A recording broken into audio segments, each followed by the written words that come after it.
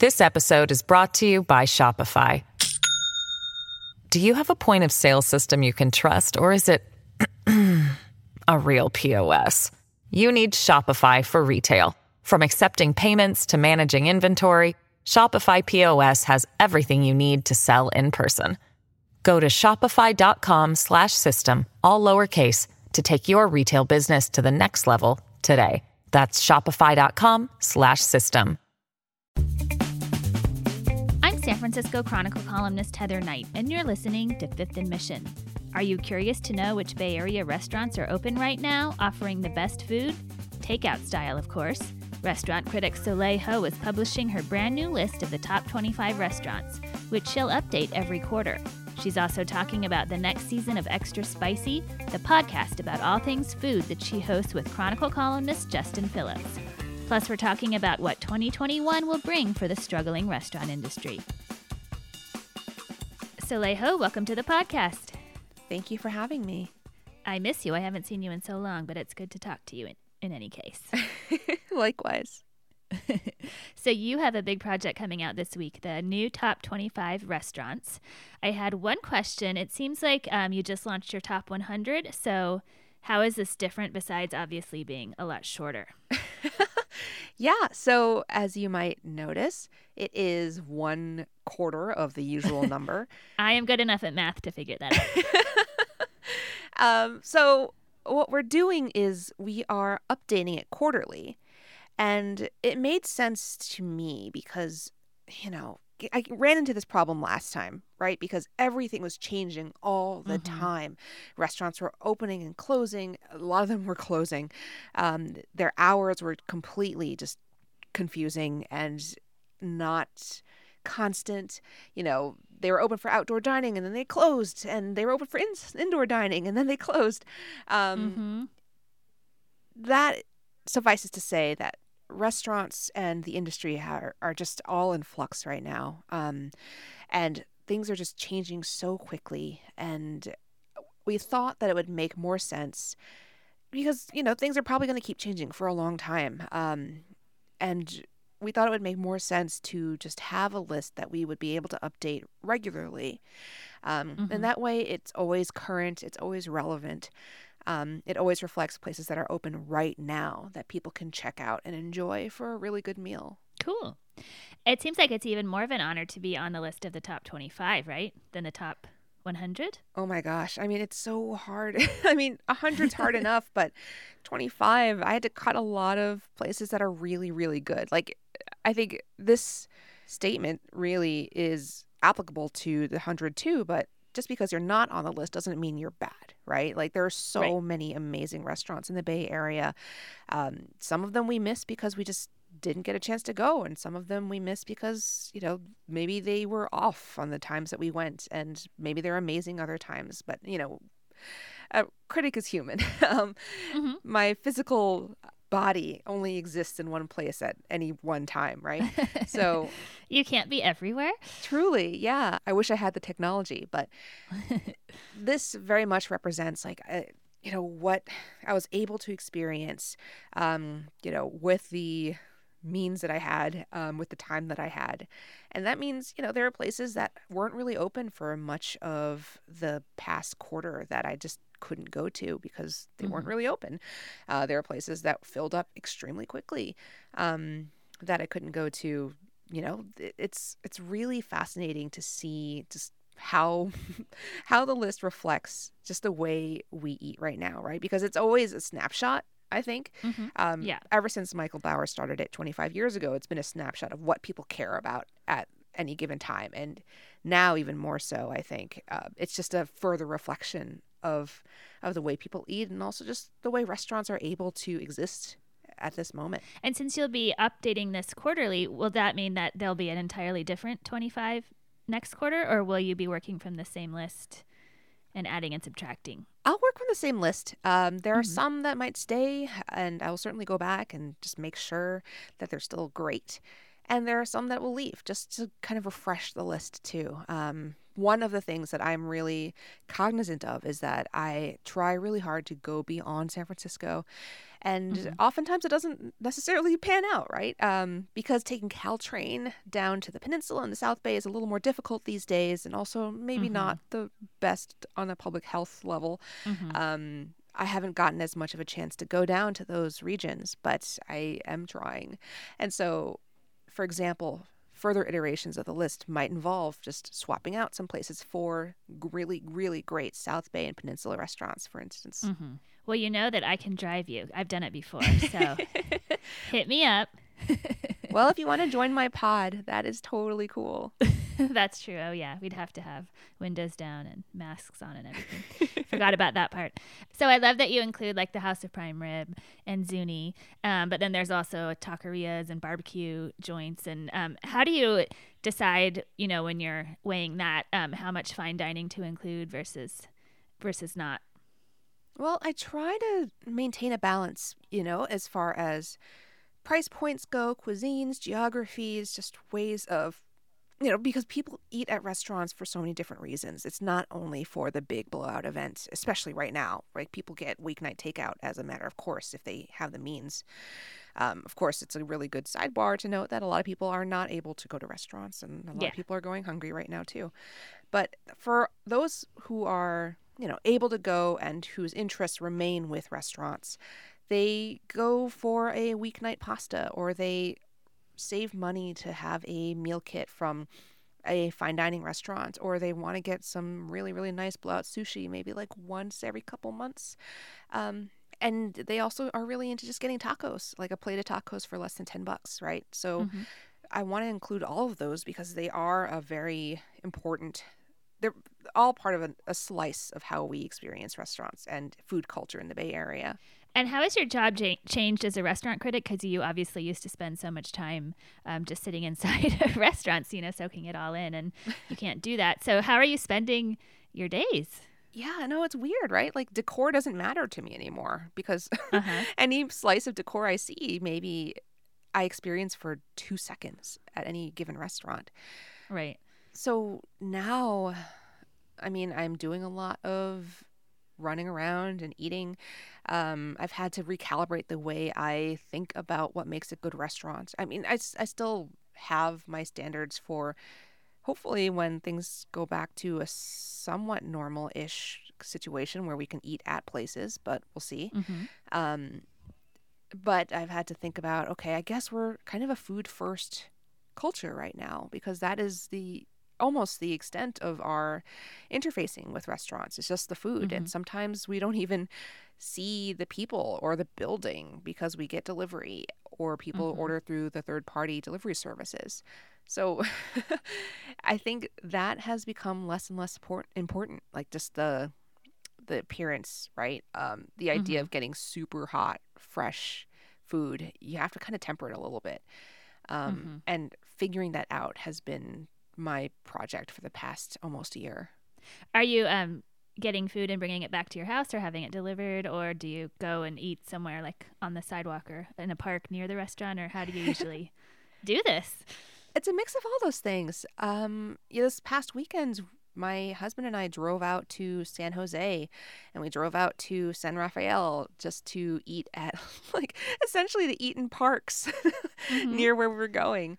Sometimes when we just cannot really get out of the city, we'll go to other places and just bring it home. And I think we've brought home food from as far as Berkeley, I think.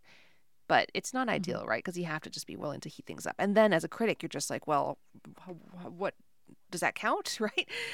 It doesn't matter that the food's cold because it's supposed to be cold and I'm supposed to heat it up and all this stuff. And yeah, I get delivery sometimes too, just because we can't always use the car. And walking can be difficult. So it's yeah, I get a sense of everything, I think, all the different approaches to getting food from point A to point B. And before the health orders shut most things down, did you do much outdoor dining or did you do any indoor dining, or what was your strategy then? Oh, I definitely did not do any indoor dining. I just couldn't. I couldn't. But outdoor, I did a little bit, just a couple places, just to see how it felt. And even then, it was just, I don't like the feeling of anxiety that flares up whenever someone nearby me sneezes or coughs. Mm-hmm. You know, like you can't relax in a dining experience. You can't concentrate when you're just worried about, like, is that it? You know, do I have COVID now? How do you continue on? It's really weird and difficult, and it's worse for people who actually work in restaurants.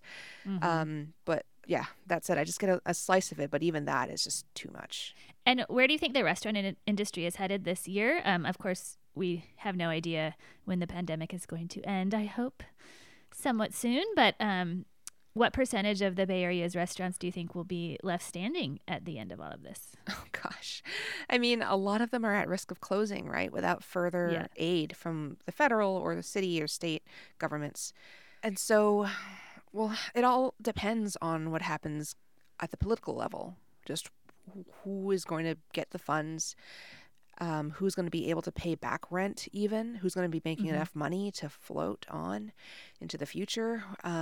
It's so variable and it's so up in the air, and it was very much contingent on the political processes that only just resolved last week at the federal level.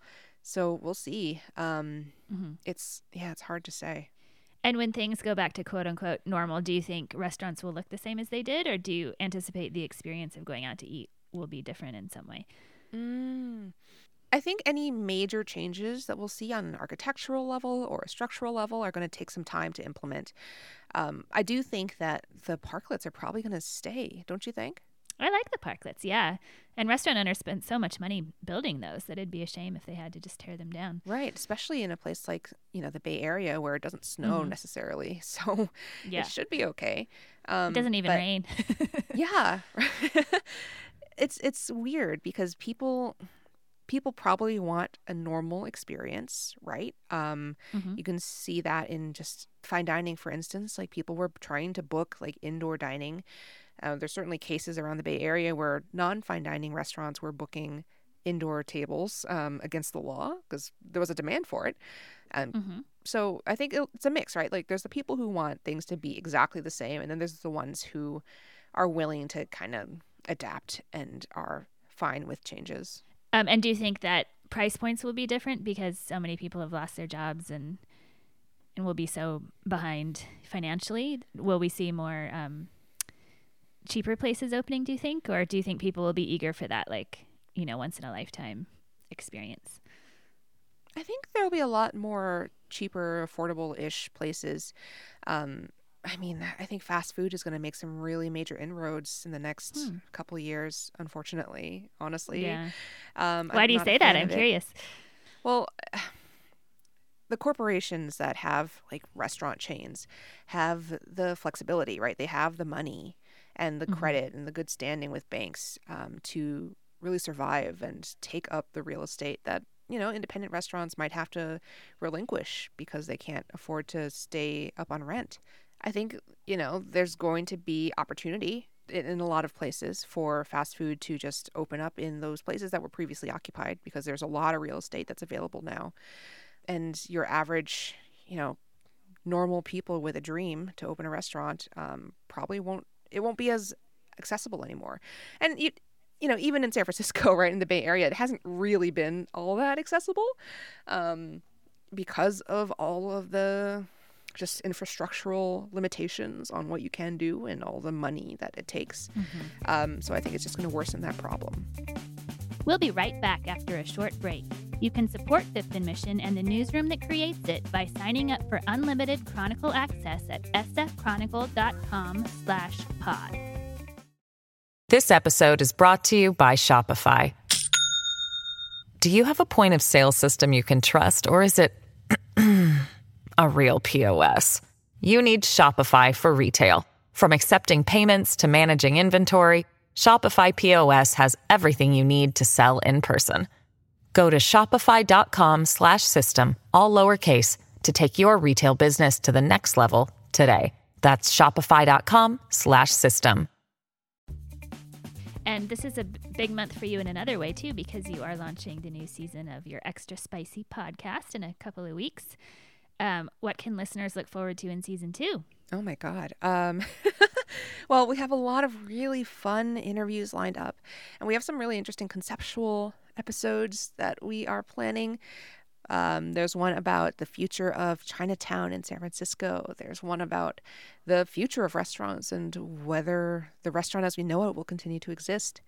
We have some interviews coming up with a forager who sings about mushrooms and, and some really cool cookbook authors and writers as well. Huh. I was going to ask you about foraging. That's funny. You beat me to the punch. What is the deal with everybody foraging for mushrooms these days?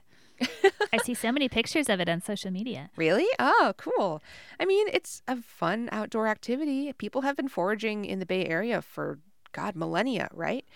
It's a really abundant place. There's so many amazing things out in nature that people have that knowledge. They know you can eat stinging nettles and you can harvest mushrooms after rain. There's just so much here. So I'm not surprised. Cool. Is it the new sourdough bread baking? No, definitely not. I mean, people in the Bay Area have been doing this for so long. No, but I think more people are. I don't know. I think it's a trend. Hopefully they're doing it responsibly and not killing themselves with poisonous mushrooms. Yes. So who are your favorite guests that you are having on this season? Oh my gosh, I don't know if I'm allowed to pick. That's so sad. I would say, we have only just started doing interviews, so I can't say. And I saw Roxane Gay on your list. Yes. Which is a big name. Have you already talked to her? Or is that to be? We just spoke to her today. Oh, cool. Today? Oh, wow. How did that go? It was really fun. She's just so lovely. And what was your favorite moment from season 1? Gosh, I think there have been so many episodes. It's astounding to think about it. I know. You've been busy. But I think for me, my favorite moment was probably the final episode. And not just because that's the freshest thing on my mind, but Justin and I just got the opportunity to just laugh and make jokes the whole time. And we're in this moment where, fun is kind of at a premium. It's hard to find. So yeah, that was a really, really nice just half hour. And I looked at the tease for your new season, and I love these lines. We cover fears of a coming restaurant apocalypse, examine fat phobia and angry chefs, explore queer food and immigrant cuisines, and dish out advice you didn't know you needed. So what advice are you dishing out that we didn't know we needed? Well, we have a lot of questions that we get from listeners, and we're always taking more. So if anyone has any, you can email extraspicy@sfchronicle.com. But people ask about all kinds of things like restaurant recommendations or just kitchen utensils that they need or how to get someone who's picky to eat something new, that sort of stuff. I bet a mom sent you that last question. Probably, huh? Kids are the pickiest eaters. Kids and boyfriends, I hear. Yes. Any last words on what to expect on the food scene in 2021? I think I've learned my lesson about predictions. Don't make them. Yeah. Just let history happen. Yeah. I'm kind of tired of that, though. I think we need some fun. Mm-hmm. Well, thank you for joining me, and congratulations on your new Top 25. Thank you so much. Take care. Thank you to Soleil Ho for joining me today, to Erica Carlos for producing this episode, and to you for listening.